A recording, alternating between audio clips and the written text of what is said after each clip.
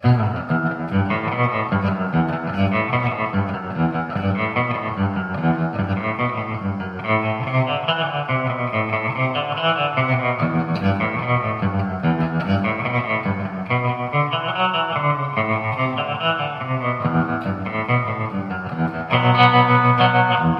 up, kids. That's right, summertime is in full effect. Okay, it has been for about a month now. I am Chris Abalo, and this is Chris Abalo's Podcast Experiment, episode number 7, lucky number 7. Welcome to the show.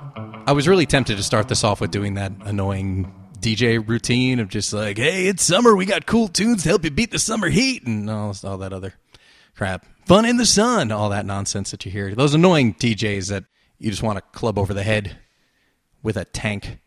Yeah, I'm not going to do that. Just that little bit that you got before, that's all you're going to hear. But anyway, welcome to the show. It is full-on summer, so I thought a little surf rockish kind of riff was in season. So that's what you got at the beginning of the show. And it's June, and what does June mean for me? Renewing my driver's license. Hey, maybe it does for you too. There are a lot of us who drive. I'm not going to subject you all to the full story of me going to the DMV, but I live in the Sherman Oaks area. That's the closest, let's say, large town in the area where I am.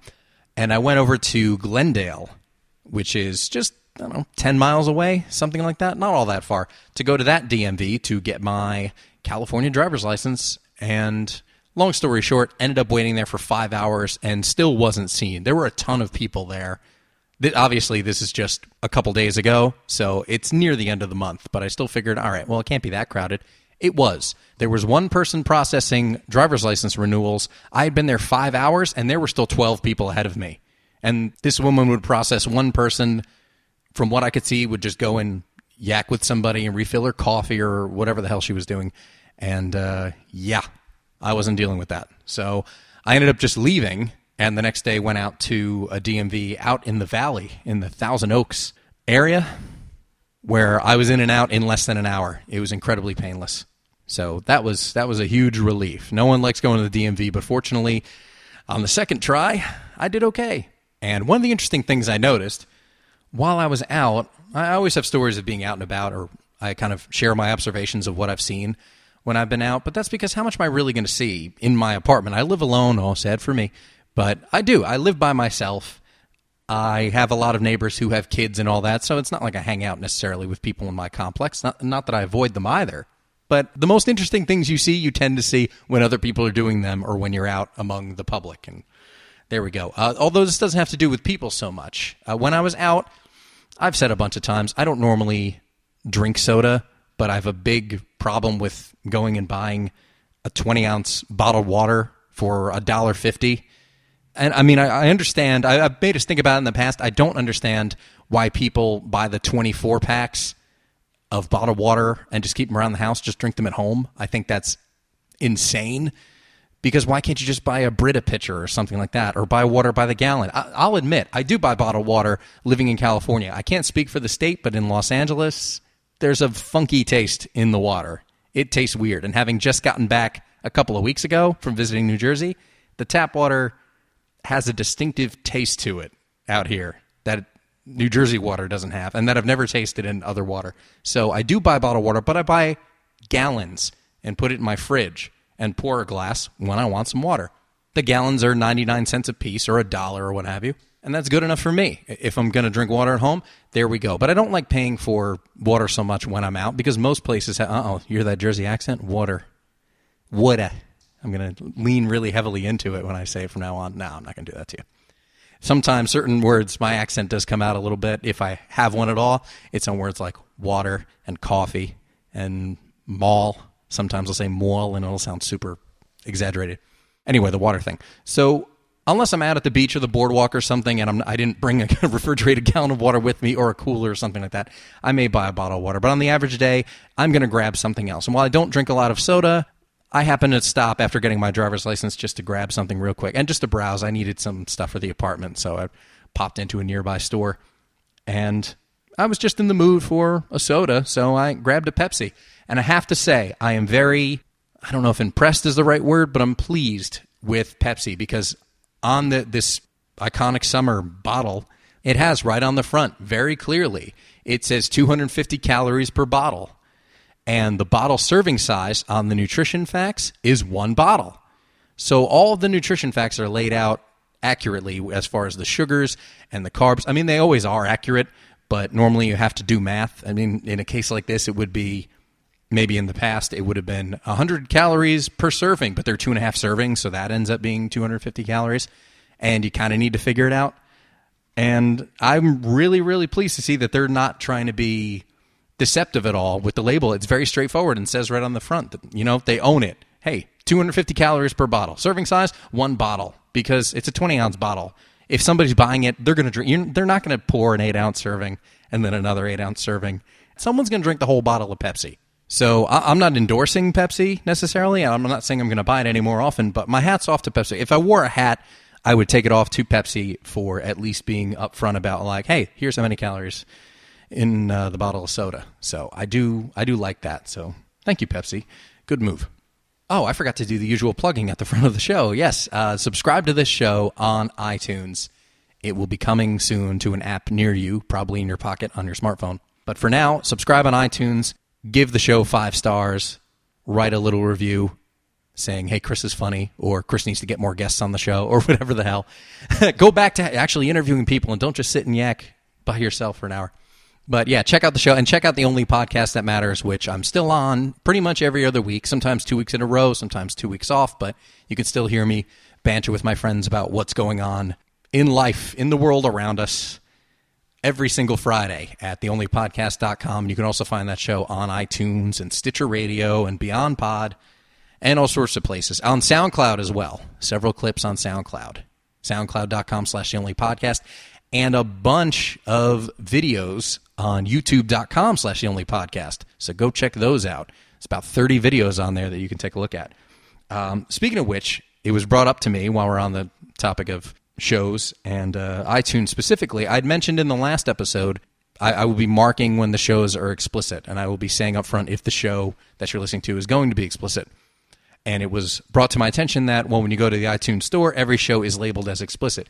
Yes, it is, because the show has a default explicit setting, but the individual episodes I can manually change to be explicit yes or no, or clean, which I wouldn't go so far as to necessarily mark the episodes as being clean, so I'm just going to go with explicit no. And same thing, this episode is going to be explicit. It's just me talking at you again. So no worries, I'll be keeping my language in line and all that. But as far as iTunes is concerned, which is the only subscription service you can use right now to get the podcast experiment, to get CAPE, when you download the episodes, if I have marked them as explicit, then they will show as being explicit when you look at a listing of episodes of this show. And like I said, there are very few explicit episodes, so I will tell you if one is going to be. If I'm doing a solo show like I am now, it's very, very unlikely it's going to be explicit unless I'm really, really heated about something. But if I'm sitting down and bantering with somebody or interviewing or chatting with someone else, the conversation may get a little bit blue. And I will say so up front in case you're listening to this on a device and aren't checking to see whether or not it's explicit. So that is that. And something else that was brought to my attention. In the first episode, I was talking about the national obsession we have with bacon and how I think it goes a little bit too far sometimes. And one of the things I mentioned was Bacon Scope. And it was revealed to be an April Fool's joke, the commercial that they had on YouTube and all that about, like, hey, Bacon Scope, and they had a whole fact page on the Scope website. It came out as being just an April Fool's joke and how they were kind of poking fun at themselves and the whole bacon obsession and all that.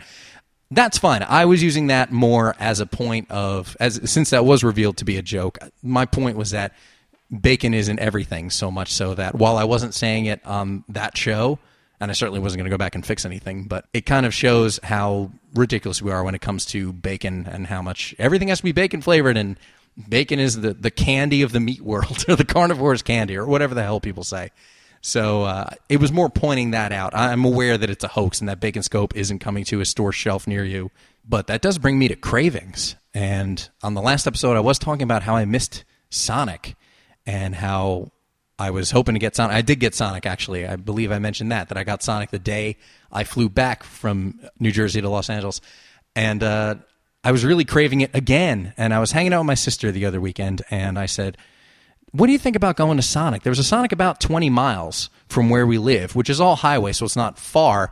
and it's not going into a heavy area. It's a little bit past Pasadena, where this particular Sonic drive-through is, or drive-in. Sonic Drive? It's Sonic, whatever.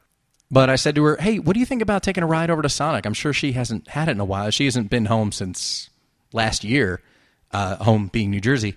So I said, why don't we go and have, because I could go for one of those hot dogs and maybe a supersonic cheeseburger or whatever.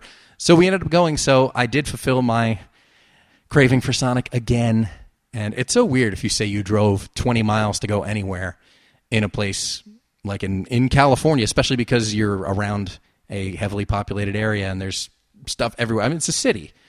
So stuff is pretty easily accessed, but there's certain things that are a little far away. The closest famous Dave's is like 30 miles, I think, from where I am. But I'd be willing to drive it. Not every week, but I wouldn't be going every week anyway. But once in a while, hell, I used to have to drive 40 miles to get to either of the two Whole Foods in the area. And that was 40 miles one way. So I'm not against driving somewhere to get something that I want to get or to go somewhere I want to go once in a while. It's not necessarily a weekly thing, but it was nice to have Sonic again. That was a very pleasant evening out. Silly as it sounds. It was pleasant to go out and get some fast food, but it really was. Oh, actually, speaking of going out and getting food, this was pretty interesting. I went to Subway last week and ran into twins. There was one twin who was making my sandwich, and I didn't realize it at the time. One guy was making my sandwich, and another one rung me up, and I did a double take, which doesn't everybody do that when you see two twins, which is redundant because twins obviously come in pairs. But when you see twins, don't you always kind of do a double take thinking, especially in a place like that where it's the same job. One is making sandwiches and one is on the register. It's almost just a knee-jerk reaction like, wait a minute, didn't you just make my sandwich? You're over there making a sandwich and you're on the register? How's that possible? And then your brain realizes, oh yeah, twins. And all the more reason because they're also dressed the same way, working at the same place. You think, because I don't know, if I had a twin, I would probably make sure we weren't working in the same place, or we apply at two different jobs and then we just alternate between them. One of us applies at one of the jobs, one of us applies at another job, and then you can just switch off and then you just split the paychecks. I think that would be a lot more fun, a lot more entertaining for coworkers. They might think you're incredibly forgetful if somebody references something from the day you weren't there, but that's the way I would go about it. But yeah, did a double take, and I'm sure they get that all the time, so I shouldn't feel that strange about it. But I think everybody has that same reaction of, oh man, there's two of you, huh? That's weird. A lot of people must react that way. And how can you not? Because it's, there's two of you, and it's not a Doublemint commercial. Wow, they probably haven't run those in years, have they? Okay. Well, if you were born in the 80s, you probably saw Doublemint commercials once upon a time. Twins riding a bicycle built for two, or twin girls in bikinis walking on the beach, and of course a whole horde of guys are tripping over each other because they're like, whoa, there's two of them, and they're hot. It's crazy, right? All right, a couple of technology-related things that I need to pick apart because it just calls for it. Because I've seen a lot of both of them lately, but the first one that I keep seeing in my Twitter feed is Twitter parody accounts. Now, how much time do people have on their hands that they need to create an account as someone else to tweet jokes or sayings or whatever it is? Because I see all the time different people who I follow who retweet various Will Ferrell parody accounts with jokes, and not even as Ron Burgundy or Frank the Tank, not as a character that he played, but as Will Ferrell. Are you kidding? And you're just going to tweet a bunch of jokes they are just jokes, but they're just tweeted anonymously, I guess, because Will Ferrell isn't on Twitter. Apparently, there's no official account. And same thing with Will Smith is another one. I see these motivational sayings that people retweet, and it's Will Smith, and then you go to because I'm curious. I'm thinking, wow, I don't know Will Smith or Will Ferrell or other people named Will were on Twitter officially, and then you look and just say, oh, this is a Will parody account. Now, first of all, it's not really a parody account unless you're making fun of the person, I would think. Wouldn't it be a tribute account? I know, I realize this is maybe getting a little too specific for something as silly as tweeting at someone other than yourself. There were 9,000 Ted the Bear accounts last summer when Ted came out, or leading up to it even, where people just have these rude jokes or picking apart somebody, kind of like I'm doing now. No, but they would just tweeting jokes anonymously. And Granted, my Twitter feed isn't all laugh out loud jokes. I do like tweeting funny musings or things other people might find funny, but I don't feel the need to do it behind the avatar of a celebrity, especially when they're not on Twitter. I think that's a little bit ridiculous. So who are these people? How do they have the time to, I'm going to come up with these jokes and post them as Will Ferrell? And give me a break. Seriously, just get a life. Go do something else. You have too much time in your hands if you're creating a phony Twitter account. Tweet as yourself. That should be good enough. Or if it's not, then stay off Twitter. The other thing is, and this is all over Twitter as well, is these Vine videos. Now, the only reason I think this is ridiculous, and I'm sure same thing is going to sell for a couple of $1 billion, or it's going to be like Instagram, and supposedly Instagram is going to be doing a similar video thing. But the problem I have with it is all the videos I've seen are all 6 seconds long. And I just don't understand the point. It may be a quick compilation of things to that add up, I guess, to something funny, but are we that bored? Are we so in need of entertainment or distraction that people actually need to put effort into creating these 6-second videos? But who's watching these things? Who's saying, I got a few seconds. Let me see what's going on Vine. Maybe the same thing was said when it was, who's going to want to read things that are written in 140 characters? It's who's going to like Twitter? This is different, though. You can set up a joke and put a punchline within 140 characters. Like Albert Brooks is great at it. He'll do just these jokes. He's fantastic to follow on Twitter. If you don't already, follow Albert Brooks. But his tweets will basically be 1 or 2 sentence jokes. Like here's an example of one from, at this point, it must have been back in the fall, said, went to the movie theater to see Lincoln, only balcony seats left, passed. That's hilarious. That's just a joke confined within a certain amount of characters. Nothing wrong with that. 6-second video? I just don't understand. I don't get the point. And there are a few I've seen where people do things with Legos, little kind of animated bits, and that's okay, but I wouldn't go looking for them. And stuff gets retweeted, and everything has this kind of virality that's how things like Gangnam Style become huge, is that they have the little moment where they're kind of a short-lived trend. And that's it. So I realize some of these videos may go viral, but it's 6 seconds long. Who needs to sit and watch a video that's 6 seconds? Are we that afraid of being left alone with our own thoughts that people are actually going to go to a mobile site? I don't even know if it's a site itself, to be honest. I guess it's an app that you create these things with, but and even my beloved friend Andrew has started doing it, where he showed me a few of these videos on Vine, and then some of these people actually combine their videos into compilations and put them on YouTube, so they add up to a whopping minute of video. So it's 10 of these 6-second videos, I guess, compiled together, and then they have to put them on YouTube. Can't you just make a minute-long video for YouTube and call it a day?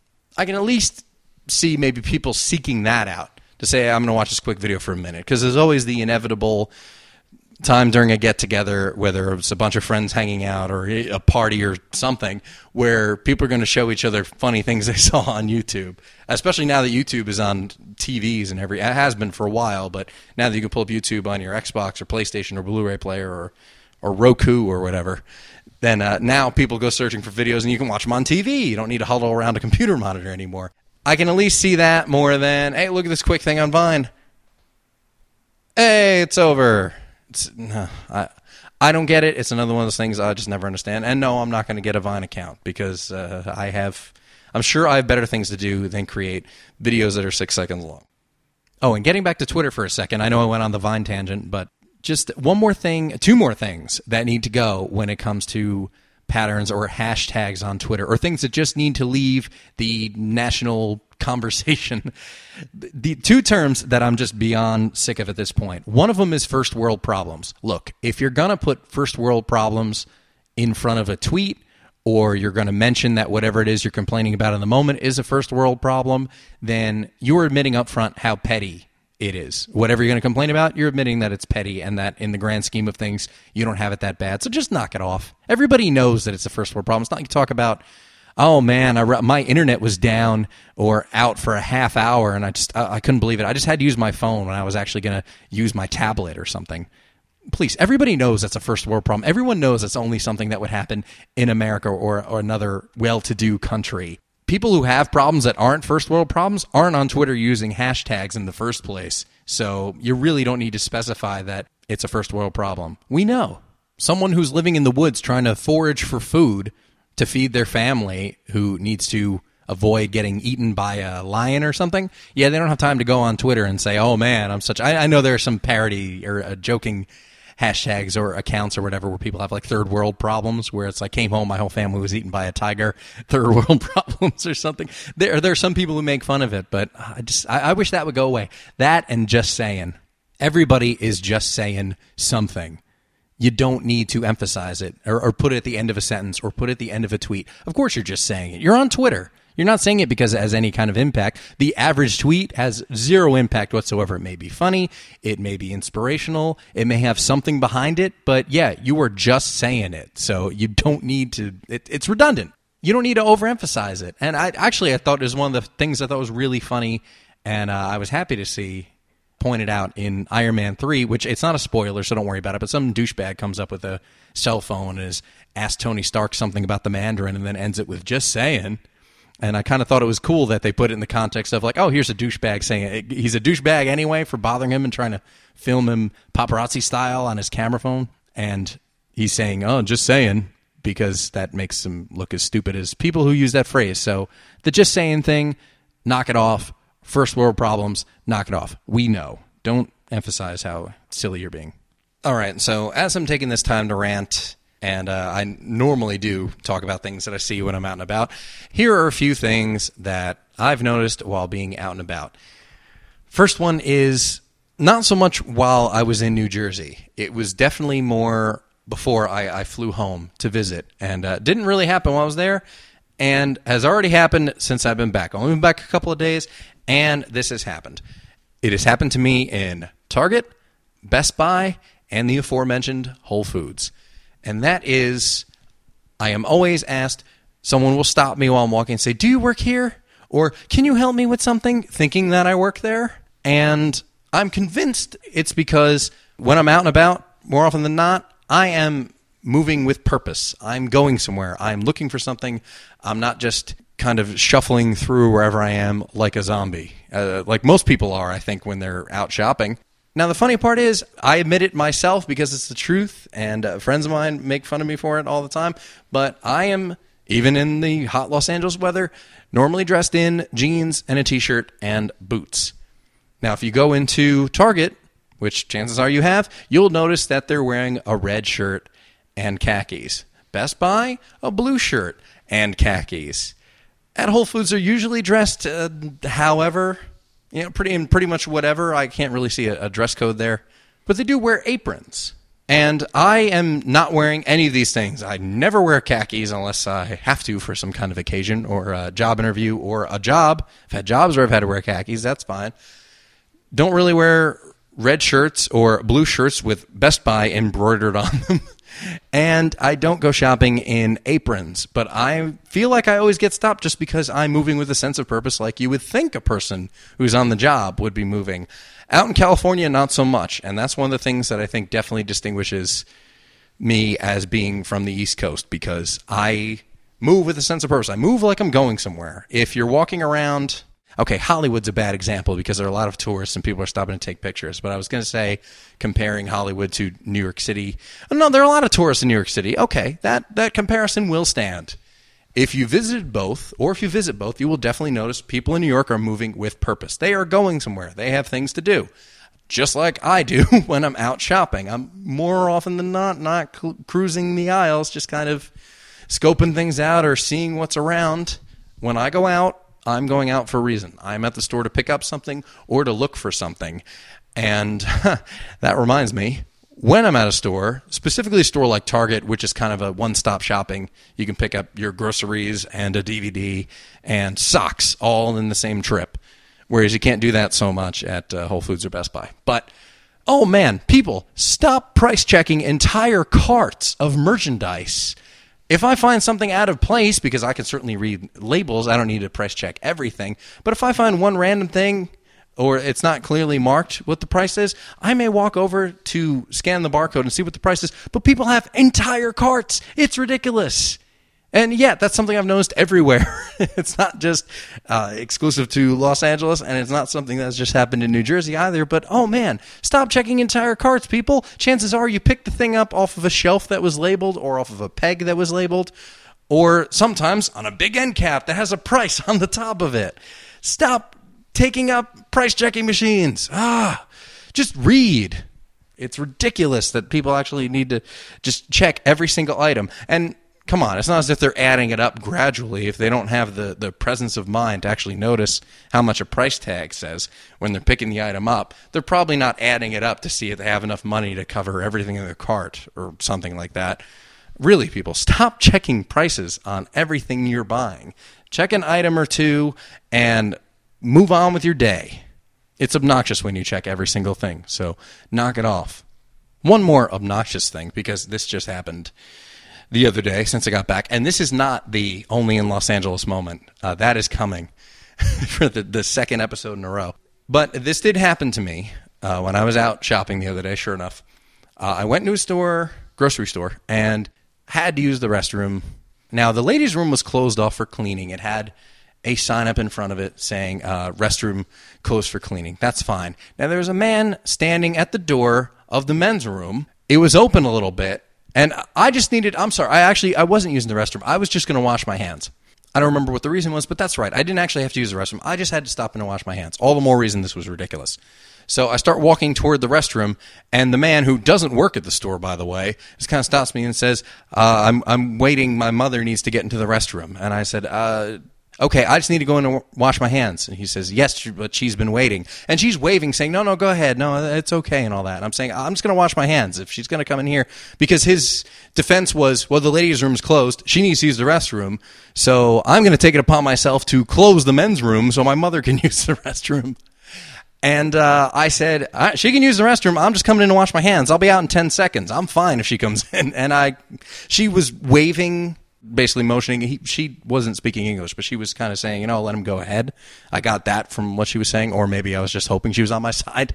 But he did kind of back up and give me just about enough room to squeeze past him and go in there. But I was in seriously for 10 seconds, washed my hands, and left. How the hell obnoxious are you that you think, well, here's the solution. The ladies' room is closed. I'll just close the men's room so I can take care of them. And look, if the woman was incontinent or something like that, or had an emergency where she had used the bathroom, totally different story. But at the same time, don't stop other people from getting in there. I mean, if I was out with one of my parents and that was the case, first of all, they would never say, don't close off the restroom. What's wrong with you? Why the hell would you close off one restroom? That's not going to help anybody. It's just such a narcissistic thing to just, okay, well, since my mother's inconvenienced, I'm going to inconvenience everybody else and take it upon myself to not let any guys in the men's room while my mother uses the restroom. No, too bad. If you want to stand at the door and say, my mother's in there because she's in one of the stalls because the ladies' room is closed for cleaning, so just a heads up, different story. But don't try and stop people from going in there. Give me a break. That I thought was absolutely pointless. So, yeah, people, don't be that jackass. Don't close off the restroom because you're just going to anger a bunch of people while taking care of your mother who, from what I can tell, doesn't have an emergency. So, yeah, up yours, buddy. He's not listening anyway. But, man, that just irritated me so much. All right, last item I'm going to complain about, just because I found it funny. I love Men's Health magazine. I've been reading it since about 2007. I've had a subscription for that long. And I do really, really like it. Pick up some workout tips, some dietary tips. There are a few interesting columns like Men's Health Girl Next Door, which is guys asking questions of women. Jimmy the Bartender, which is a guy who's been bartending for ages. People send in kind of their everyman questions, let's say, and he gives kind of real-life advice. I love Men's Health magazine, but I got an email from them, which I get an email from various, let's say, departments of Men's Health most days. And this one surprised me, and I just have to share this with people. And that is the 5 worst sex positions ever. I'm not going to challenge the lack of an explicit label in this segment, by the way, but I had to share these with you because I think it's so funny. I'm not going to give you all the details. I'm not going to read the article verbatim. If you go to menshealth.com, you can certainly search for it, 5 worst sex positions. I can't imagine more than one article is going to pop up. If more than one does, and then that's just bad news. But here are, without going into details, here are the positions that apparently are the worst. Oh, surveyed over 1,200 women's health readers about their least favorite sex positions. That's where these results come from. I don't know that they're in, it doesn't look like they're in any sort of order. But here are the positions: doggy style, woman on top, reverse cowgirl, missionary, and 69. Well, thanks a lot, women of the world. What the hell does that leave? Those are the most common positions anybody has. There are modifications that are suggested, but are you kidding? Those are all the common positions. What options are we left with? Pile driver? Swinging from a chandelier? What? Honestly, what the hell? Missionary is pretty standard. Doggy style, I would say, is pretty much standard. 69. A woman on top, reverse cowgirl. What the hell? That if those are the least popular or the least comfortable or just overall the worst, that only leaves really, really obscure ones. I know there are tons. I'm not trying to sound prudish or completely uninformed because, yes, there are plenty. I've dipped into Cosmo on occasion just to see what they suggest. But those are seriously the most common positions. If they're all the worst, then, oh, man. Thank you, women. Much appreciated that you're eliminating all the most conventional sexual positions. That's just awesome. All right, now, here we go again. Time for Only in Los Angeles. Now, this is a legitimate, I don't think anyone can contest this. This is a legitimate Only in Los Angeles because I'm talking about Sunset Boulevard. And there may be Sunset Boulevards throughout the country, but you guys know the one I'm talking about. It's right in the middle of Hollywood. Maybe not geographically, but figuratively speaking, it's in the middle of Hollywood. It's any wonder I actually notice this at all because I don't often like going over the hill into Hollywood. That's a weird thing. And here we go. Here's a tangent. But I actually realized recently that I don't so much like going over the hill as I say. I'm sure other people say it. But to go, since I live on the other side of the Hollywood Hills, if I go over them, I'm going to be in Hollywood and that whole area. And I used to live there when I first moved to California 7 years ago. I had an apartment that was, the building was actually on Hollywood Boulevard. So I lived there, and I would walk to Musicians Institute about a half mile up Hollywood Boulevard. So I did live there, and it was great at the time. But now I don't even like going over there to drive through or to drive to something that's going on in the area. I like going to Amoeba Records, which is on Sunset Boulevard as well, but I don't always want to go there, and I don't always want to sit in traffic or whatever. Maybe it's a side effect of getting older. Because when I was, how old was I? I was 24 when I moved out here the first time to go to school. And I loved it. I thought living in Hollywood was great and walking through there every night. I mean, eventually it just became the neighborhood, and having to walk down Hollywood Boulevard and through tourists and all that just became the way it was. It was just how things were. That was just daily life. So you kind of forget the glamour of it. Just becomes, oh, okay, it's just, this is the neighborhood. This is the way I walk to school. But I don't know. Maybe it's a sign that I'm getting older, that I don't really like going into that area anymore, and I don't want to walk around, or at the same time, it's not new to me anymore. So maybe it's not getting old so much as it's just old to me.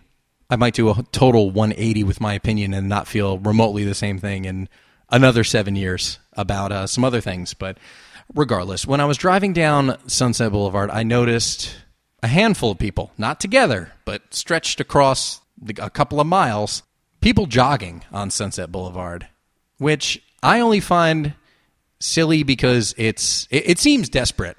I'm going to go jogging, but I'm going to go jogging on Sunset Boulevard where there's a lot of people in cars and a lot of people walking around and all that. Like, are you just doing it just to get noticed? Because that's really how it seems, at least to me. It just seems a little desperate. It's not as if you can't just jog on a side street. There are plenty of side streets. It's not as if you could just go. I mean, there are a bunch of gyms as well in the area. It's not as if you could. And I'm not saying you need to go pay a gym membership and all that, because we all know gyms aren't cheap around here. Trust me on that. But jogging on Hollywood, well, I'm sure people do it on Hollywood Boulevard too, but jogging on Sunset Boulevard just seems a little bit desperate. So, but again, people, I think, assume they're going to be discovered, or someone's going to see them, or someone's going to think they're hot. I think guys are more stupid when it comes to this. And it's not that I've seen just guys, but I think guys are a little more naive in thinking, oh, a woman's going to see me and see that I'm fit, or see my arms, or maybe some woman will see my arms and how in shape I am, and maybe she'll let me in her car and take me home and screw my brains out or something. Guys are more stupid when it comes to stuff like that. But there may be some who think they'll get discovered or someone's going to see them and they're going to be a star or something like that, or they're going to be a model or who knows what. But jogging on Sunset Boulevard, really, you're looking for attention. That's all there is. Don't do it. Or do it, but can only be done in Los Angeles. So that is the only in Los Angeles moment for this week. All right. Time to wind down the show with my recommendation, which, bear with me, it's going to take a minute or so to get to what I'm talking about. But I was intrigued a few weeks ago. I don't remember exactly when it was, but there was a trailer that went up online, like a full 4.5 minute, let's say, a season trailer for the show called The Blacklist, which is going to be premiering on NBC in the fall. And I'm glad that I saw it because a year from now, or more or less a year from now, 3 of the shows I do watch, of the handful of shows that I watch, are going to be gone. How I Met Your Mother, Burn Notice, and Mad Men are all approaching their final seasons. Or they've started already. I'm not sure what the cable channel seasons are, like for Burn Notice, let's say, or for Mad Men. And I don't believe Mad Men's getting extended. I'm pretty sure they're just going through season 7, and that's going to be it. But How I Met Your Mother, I know will be gone next May, as well as the other 2. I just don't know when their seasons end. But within the next year, those shows will be gone. 3 shows I watch, gone. So I certainly will start watching new shows. I've yet to see any episodes of Breaking Bad or The Walking Dead. And yes, I know, it's blasphemy. And everybody gets on my case because I haven't seen it. Certainly all my friends, because they just love zombies. But no, I haven't seen any of those. And I will sit and watch them. Hell, I haven't seen any episodes of Dexter since the end of season 3, which, since every season of Dexter has the same season arc pretty much, the next season that I would have to watch would be the season with John Lithgow. So I do need to catch up on that. I'm aware. I haven't watched Dexter in a good 3 years or so. So there are some things I'll be catching up on. But anyway, The Blacklist looked really cool, and I was intrigued by it because James Spader's in it, who I've become a big fan of over the last few years. And watching this show, even though he's playing a completely different character, it made me think back to Boston Legal, which was the last show that I actually watched on the network's schedule. It did go off the air 5 years ago. It ended in December 2008. But having seen the trailer for this new show, which does look cool, it's kind of a thriller about terrorists and all sorts of stuff. Look it up. You can see a full, like I said, it's a very long trailer on NBC's YouTube channel. So look up The Blacklist and check that out. So that is my recommendation. But having seen this and thinking again, I thought, man, I haven't seen Boston Legal in a good long time. I really would like to watch that again. And my sister has all the seasons with her. So I started watching the show again. Well, actually, I watched the last season. I think I may have missed a few episodes or don't remember it too well because while it was airing, it was my life and time. They were both a little hectic. So I did want to rewatch that because I remember overall how things ended, but I didn't remember specific episodes. And then I started watching the show from the beginning again. So I watched seasons 1 through 3 in sequence. And man, that is such a great show. And that is my recommendation. I mean, Boston Legal, you wouldn't think, I never would have thought a legal drama would be something that I would be into, much less tune in to watch every week. And it actually, the show suffered from the similar, something that's more a staple of Fox's when it comes to moving shows around and never keeping them on the same night. I'm sure all the networks do it, but the show was actually, a lot of times, one of the things I enjoyed about it was the fact that they would break the fourth wall a lot and reference the fact that it was a show or reference how the show had been shifted from different days of the week. It was very, very funny, but done in a clever way. Not that it would take you out of the show. It was just kind of a very subtle wink to, yeah, we know this is an actual TV show where the characters are staying in character, but referring to the situation as being a show or an episode. So that I thought was really funny. But unfortunately, despite, like a lot of shows, despite the critical praise and audience praise, it just didn't make it beyond a 5th season. And the 5th season was a short season. It only had 12 episodes in it. I'm glad that they did that because the show made it to 101 episodes. But man, what a cast. First of all, if you're an 80s baby like myself, then you should like 80s luminaries already, such as James Spader. You know him from a bunch of movies. Of course, Pretty in Pink is probably one of the more notable ones. Some sci-fi geeks would know him from the Stargate film, which launched, I believe, the TV series and all the other movies and whatnot. Candice Bergen, a.k.a. Murphy Brown, also one of the leads in the show. More often than not, Betty White was on the show as a recurring character, was on for, I believe, overall the second season of the show, almost every episode. And who doesn't love Betty White? I say 80s because the Golden Girls certainly. John Larroquette was on the show for the fourth and fifth season. He was in Night Court. He was in Stripes. And aside from that, William Shatner, obviously. The main characters are pretty much played by James Spader, William Shatner, and Candice Bergen. That alone should sell you on the show. But it kind of started out as, let's say, a drama with comedic undertones, but it became a comedy with dramatic undertones. And the cases were very serious. Well, some of them were. Not all of them were, which is part of the fun of the show. But ultimately, it was the characters that made the show interesting. It's all these lawyers at a high-end law firm taking on some very serious cases and some ludicrous cases. And to show you how good the show was when it came to writing, I should say more than good, how incredible the show was when it came to writing. Considering these are court cases and there was always a defending side and an opposing side, they would actually have to write compelling arguments for each side. So you had to look at issues such as, I'm trying to think of something off the top of my head now. Having just watched 60 or so episodes of the show, I should have a ready example. But, okay, let's say something like testing cattle for mad cow disease. It could be something where it's, the government doesn't mandate, or at least in the episode. I mean, one of the things is some of the topics were of the time. It was under the Bush administration. It was during more of the peaks of tension in the Iraq War and everything that kind of came along with that particular era of the early 21st century. But you would take something, let's say, testing cattle for mad cow disease, and the government saying they don't have to, or that they shouldn't, and there would have to be a defense for, like, well, do we want the government interfering with our food? Or these cows should be tested because people have a right to have clean meat, let's say. That's just one off the top of my head. That was something that was in I think they touched on it twice over the series of the show, or the run of the series, I should say. Who else is in the show? I'm glad you asked. Julie Bowen, who's in Modern Family, and everybody loves Modern Family. Kerry Washington was on the show for quite a few episodes, and everybody obviously knows who she is and loves her. She's in Scandal. She was in Django Unchained, of course. Uncle Ruckus was on the show for the third and fourth season, and maybe parts of the fifth.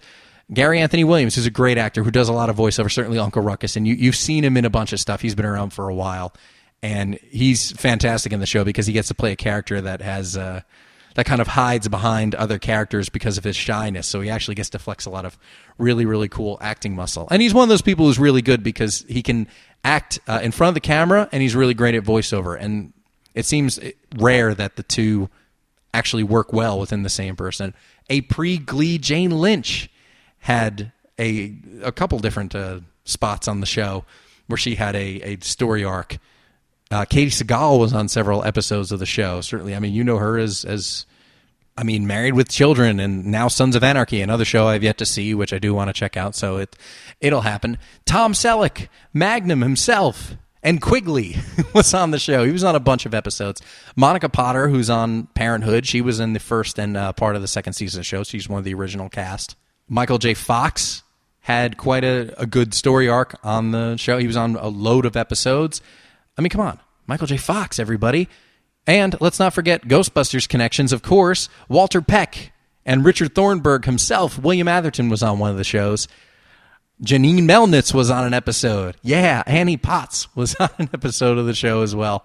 I mean, what a cast. Considering all the people that are on the show, then, yeah, fellow podcaster Larry Miller was on a bunch of episodes and was one of the partners who suffers a mental breakdown and ends up having to spend some time absent from the firm. But he's one of the named partners at the law firm Crane, Poole, and Schmidt. But, man, what a cast. And what became the comedy team of James Spader and William Shatner on the show, it was priceless. And as I said, with the cases and the writing and all that, it's one of those shows where, and it's always one of the things I enjoyed best about the show during its run, the fact that after the show was over, it's something you can talk about. You can talk about the cases. You can talk about what your take is on a particular issue that was addressed in the show, because it was very much, like I said, it was of the time. Not that it's outdated now. The show's only been off the air for 5 years, and 2004 to 2008 still pretty fresh in everybody's mind, right?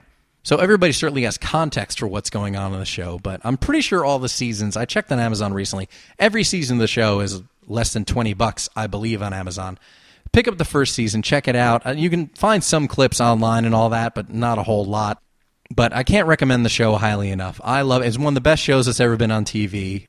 James Spader as Alan Shore and William Shatner as Denny Crane, two of the best characters that have been on primetime television. Let's put it this way. If you like Dr. House on House, chances are that you will love Denny Crane and Alan Shore. And Denny Crane, William Shatner's character, is pretty much like the closest thing to a modern Archie Bunker when it comes to saying really inappropriate things, but at the same time, you just love the character, even though he says stuff that's way ridiculous, and that, oh man, I can't believe he just said something like that, because it's something that's so, I hate to use the term politically incorrect, but it's true. Some of the things he would say were just so outlandish, but you just love the character anyway. It's such a great show, and I encourage everybody out there to check it out.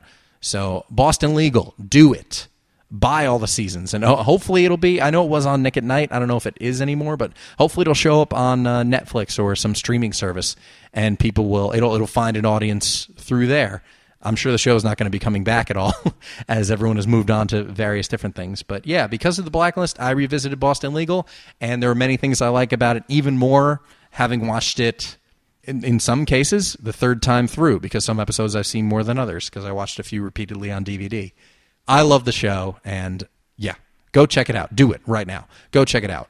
And you can, because the show is over. That's it, everybody. Thank you very much for listening to yet another episode of this show.